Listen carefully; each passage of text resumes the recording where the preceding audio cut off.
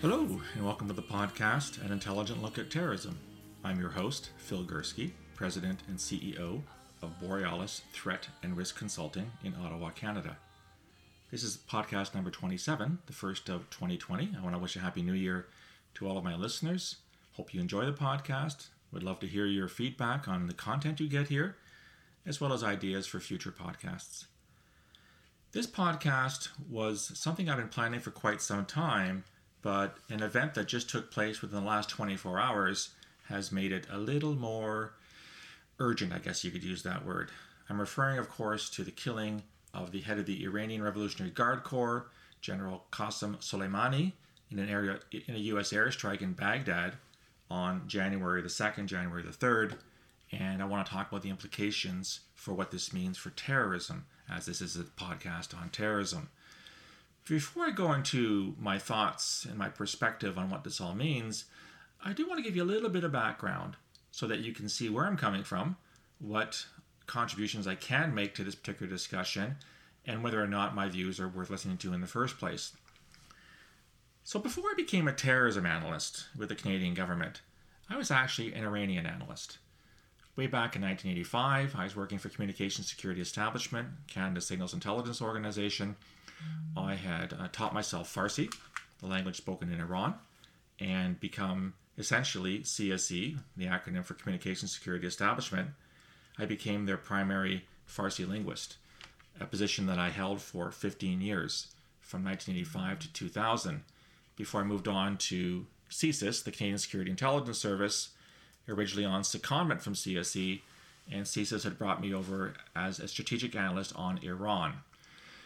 That, of course, morphed after 9/11, and I became a bit of a dual-hatted person, looking at Iran and on Islamist extremism, before it became quite apparent that the Islamist extremism file was a lot busier, and from the Canadian government's perspective, a lot more important, given, of course, 9/11, given the terrorist plots that we were investigating and helping to foil, along with the RCMP, the Royal Canadian Mounted Police, in the 2000s.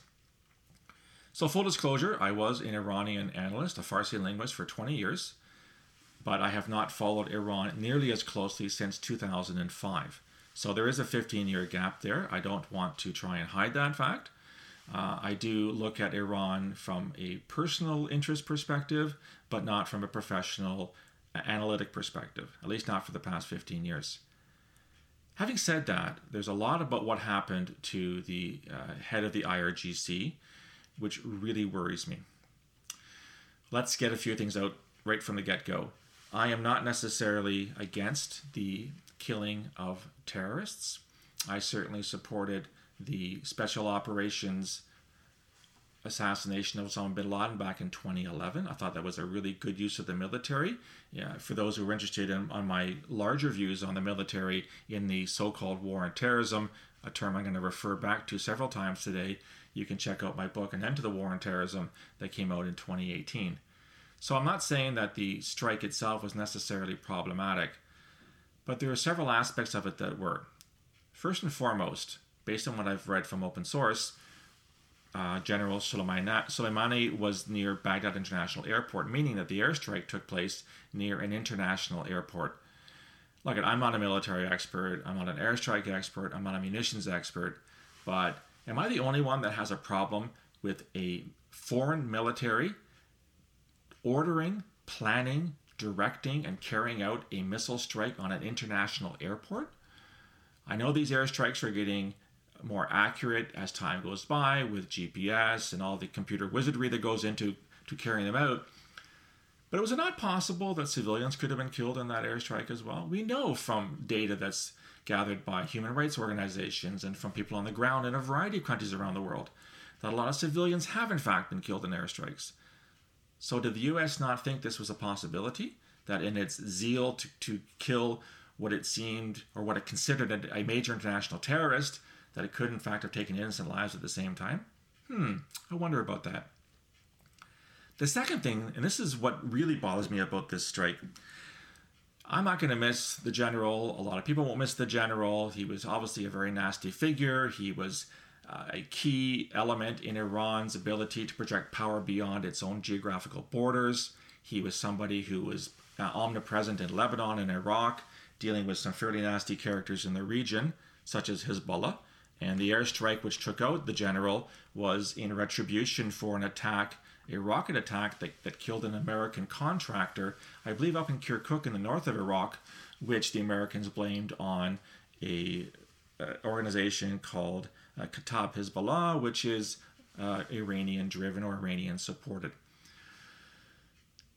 But to me, the airstrike, the killing of Soleimani, points to a much more fundamental problem with the American understanding of terrorism and the American way in which it's conducting its counterterrorism operations. Let me go back a little bit. Let me go back to after 9/11. So, of course, 9/11, a catastrophic attack on an immense scale, which changed the world in many ways. I know that phrase is used an awful lot, but it really did change the world. That attack was carried out by 19 people, 15 of whom were Saudi nationals. Saudi nationals, not Iranians, Saudi nationals. And these Saudi nationals were brought up in a society, i.e. Saudi Arabia, that has not just permitted, but promoted a vile, hateful interpretation of Islam for the better part of 250 years. So the people behind 9/11 were actually what we call Sunni Islamist extremists. They were terrorists whose ideology was Islam, but a particular version of Islam, that is Sunni Islam, and a subset of Sunni Islam, which we call Wahhabi Islam. Wahhabism is the particular form of hateful Saudi Islam that, as I said, has been taught and perpetrated in the kingdom since the middle part of the 18th century. And yet, shortly after 9/11, then President George Bush came out with his infamous Axis of Evil speech. And in his Axis of Evil speech, he named 3 countries. North Korea. Well, okay, we get that. North Korea has been a pain in the butt for a very, very long time. Iraq and Iran. What do the 2 latter countries have in common? Well, Iraq was governed by Saddam Hussein, a brutal dictator whose death nobody misses. At least, well, I suppose his supporters do, but the rest of the world doesn't. And Iran, of course, has been a thorn in the side, especially of the Americans, since 1979, the Iranian Revolution, the overthrow of the Shah's regime. The Shah was a very important ally of the United States in the region. And, of course, the embassy seizure and the hostage-taking that lasted for 444 days. And probably more than anything else was the nail in the coffin for President Carter's desires for re-election when Ronald Reagan won the 1980 election. But what do Iraq and Iran have in common? They're both largely Shia states. Iran is a Shia theocracy. The government of Iran is run by Shia clerics. You all heard of Ayatollah Khamenei. He's the successor to Ayatollah Khomeini, who was the stern, bearded figure that came to the world's attention in 1979 with the hostage crisis. So Iran's a largely Shia Muslim country with a very small Sunni minority. Iraq is also a Shia majority country with a much larger Sunni minority, but still it's Shia dominant.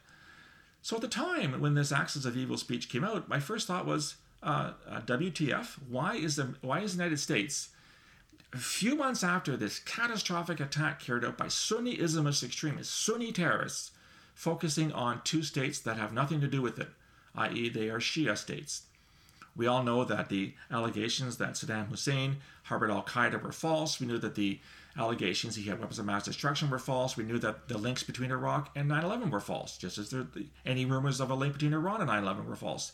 And yet the Americans decided that, Iran is the boogeyman. Iran's the one we're going to have to try and clamp down on. And frankly, that led to the incredibly boneheaded decision to invade Iraq in 2003 by the Bush administration.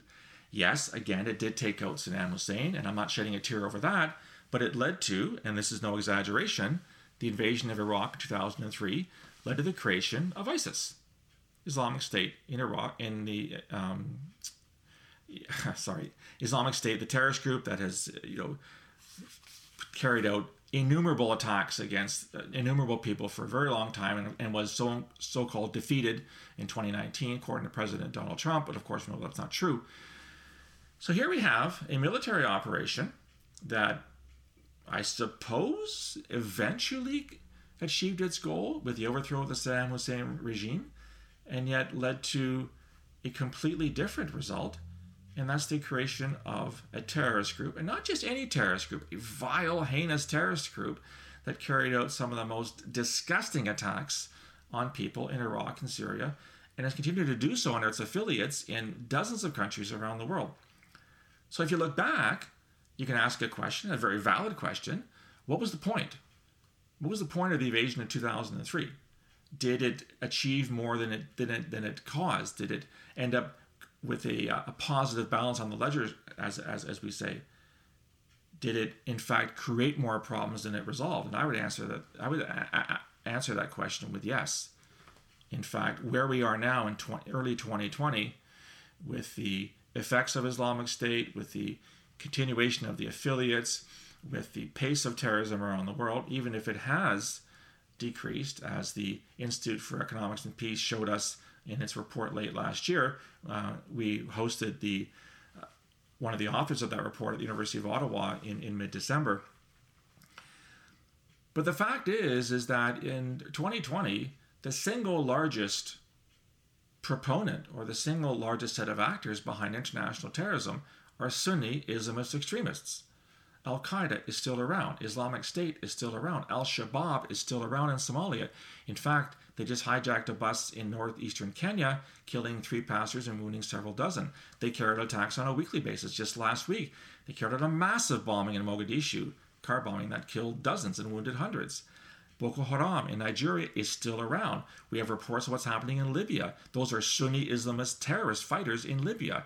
We have the same thing in Afghanistan with the Taliban and the Islamic State in Khorasan, one of the more lethal Islamic State affiliates in the world. So what's the bottom line here? The bottom line is Sunni Islamist terrorism. That's our problem, not Shia Islamist terrorism. And I'm not saying that there are not Shia terrorists. There absolutely are Shia terrorists. Hezbollah is a Shia group in Lebanon, which is a terrorist group. There are militias. You use the term militias. I hate the term militias. I prefer the term terrorist. There are Shia terrorist groups in Iraq that are carrying out attacks here and there. Iran is sponsoring many of these groups financially, with material, with military training, etc. So no, Iran is not a lily-white country. Iran is a problem, and Iranian activities are not helpful on an international scale. But Iran is not the kingpin of terror. There's just no way to get there. If you want to look at a country that has been most responsible for the sponsorship of terrorism insofar as the ideology is concerned, you have no choice but to conclude that Saudi Arabia is the problem, not Iran. And yet Saudi Arabia is an American ally, and Iran is not. The more I think about this, and as I said, I've been thinking about this podcast for a very long time, the assassination of Soleimani has just made it that more urgent as far as I'm concerned. I think the Americans have been getting it wrong for 40 years. I think the Americans have a bee in their bonnet over Iran. It stems from the loss of an ally in a critical part of the world, i.e. the Middle East, Asia. The Shah was a very important American friend for decades in that area of the world. They lost him in 1979 with the revolution. They suffered the humiliation of having their diplomats held hostage for 444 days. I remember, I wasn't working in intelligence back then. I was finishing up in university. But I do remember the atmosphere and the feelings out there of the helplessness and the shame and the sense of inability that many Americans felt about their diplomats, their citizens being held by a foreign power. And I do think that event, that period of history, has tainted American thinking to this day. I think they can't get over it. I think they have Iran on the brain. And this feeling, this sentiment, and the actions that it has led to have been singularly unhelpful in promoting peace and stopping terrorism in the Middle East and around the world. The assassination of the IRGC general, of course, has led to Iranian promises to seek revenge. But this is rhetoric. We hear it all the time. It's like a ramping up. It reminds me of a baseball game. Remember when you used to play baseball as a kid and you had to try to determine who was going to bat first?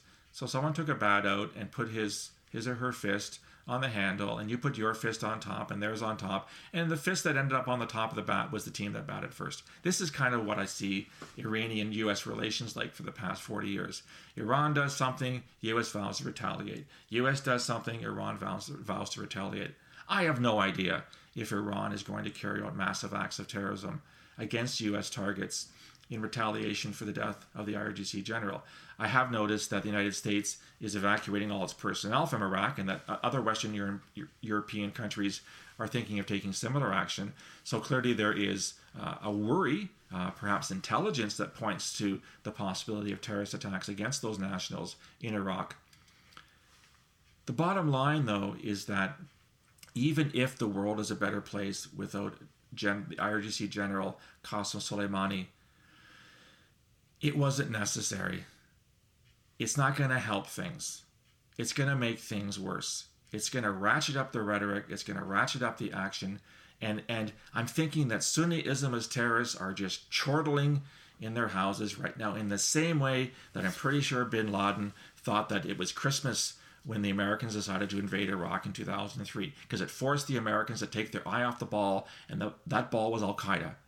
And that ball was Sunni Islamist terrorism, and the Americans decided to go after Saddam Hussein and go after the regime that didn't have weapons of mass destruction and had no credible links to Al-Qaeda and no credible links to Islamist terrorism in the world in the 2000s. We're seeing it happen again. And so what we're going to have to deal with in the weeks and months to come is we'll see a shift in focus in personnel. We'll see a shift in focus in resources. We'll see a shift in focus in intelligence collection, because the Americans are going to want to make bloody sure that they're covering Iran as closely as possible to try and foil any attacks that the Iranian regime is going to plan in retribution for the killing of the IRGC general. And even if the Americans are the largest country in the world and they have a gazillion intelligence resources, I remember visiting Washington on many occasions, both the National Security Agency, which was the American equivalent of CSE where I worked, and the FBI and the CIA, and always marveling at how many people they had looking at the world and listening and transcribing and translating and analyzing. The fact remains they have finite resources, and those finite resources are going to be turned towards Iran and the possibility of Iranian action, which means they're not going to be looking at Sunni Islamist extremism. And that's the number one threat, and it has been since the 1980s, just shortly after the attack on the U.S. Embassy. That's the elephant in the room. Jihadis, Sunni Islamist jihadis, Sunni terrorists, not Iran, not Shia terrorism.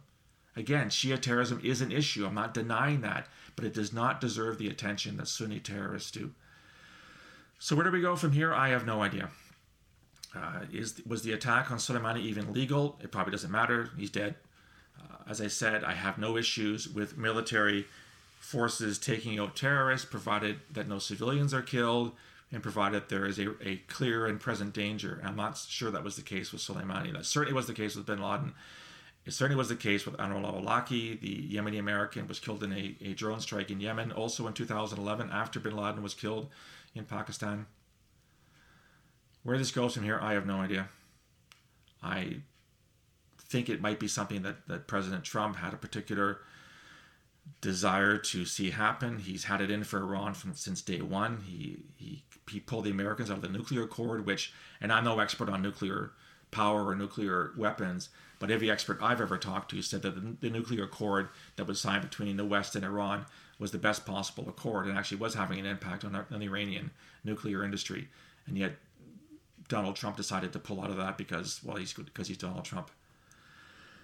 I'm not feeling really good about this morning. I think we're in for a lot more terrorism, and I think the terrorism is now going to multiply on different levels. And when it does that, we're going to be strained to look at it.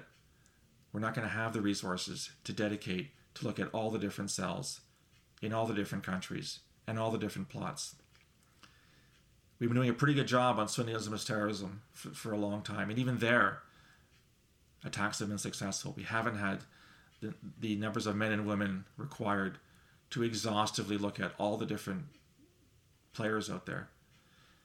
The players have now multiplied because of what happened at Baghdad International Airport with the killing of IRGC General Qasem Soleimani. This is not a good development. I hope I'm wrong, and I hope that this dire warning proves to be unwarranted. If I'm wrong, I will admit so, and I'll be happily wrong. Because if I'm wrong, we're not going to see an increase in terrorist attacks carried out at the direction of Iran. I guess we'll have to wait and see. That's it for podcast 27. Love to hear what you think. You can subscribe to all the podcasts as well as all the written material on my website, www.borealisthreatandrisk.com. You can reach me on Gmail, borealisrisk@gmail.com, or on Twitter @BorealisSaves, or on LinkedIn, or on Facebook. I'll talk to you again soon. Until then, stay safe.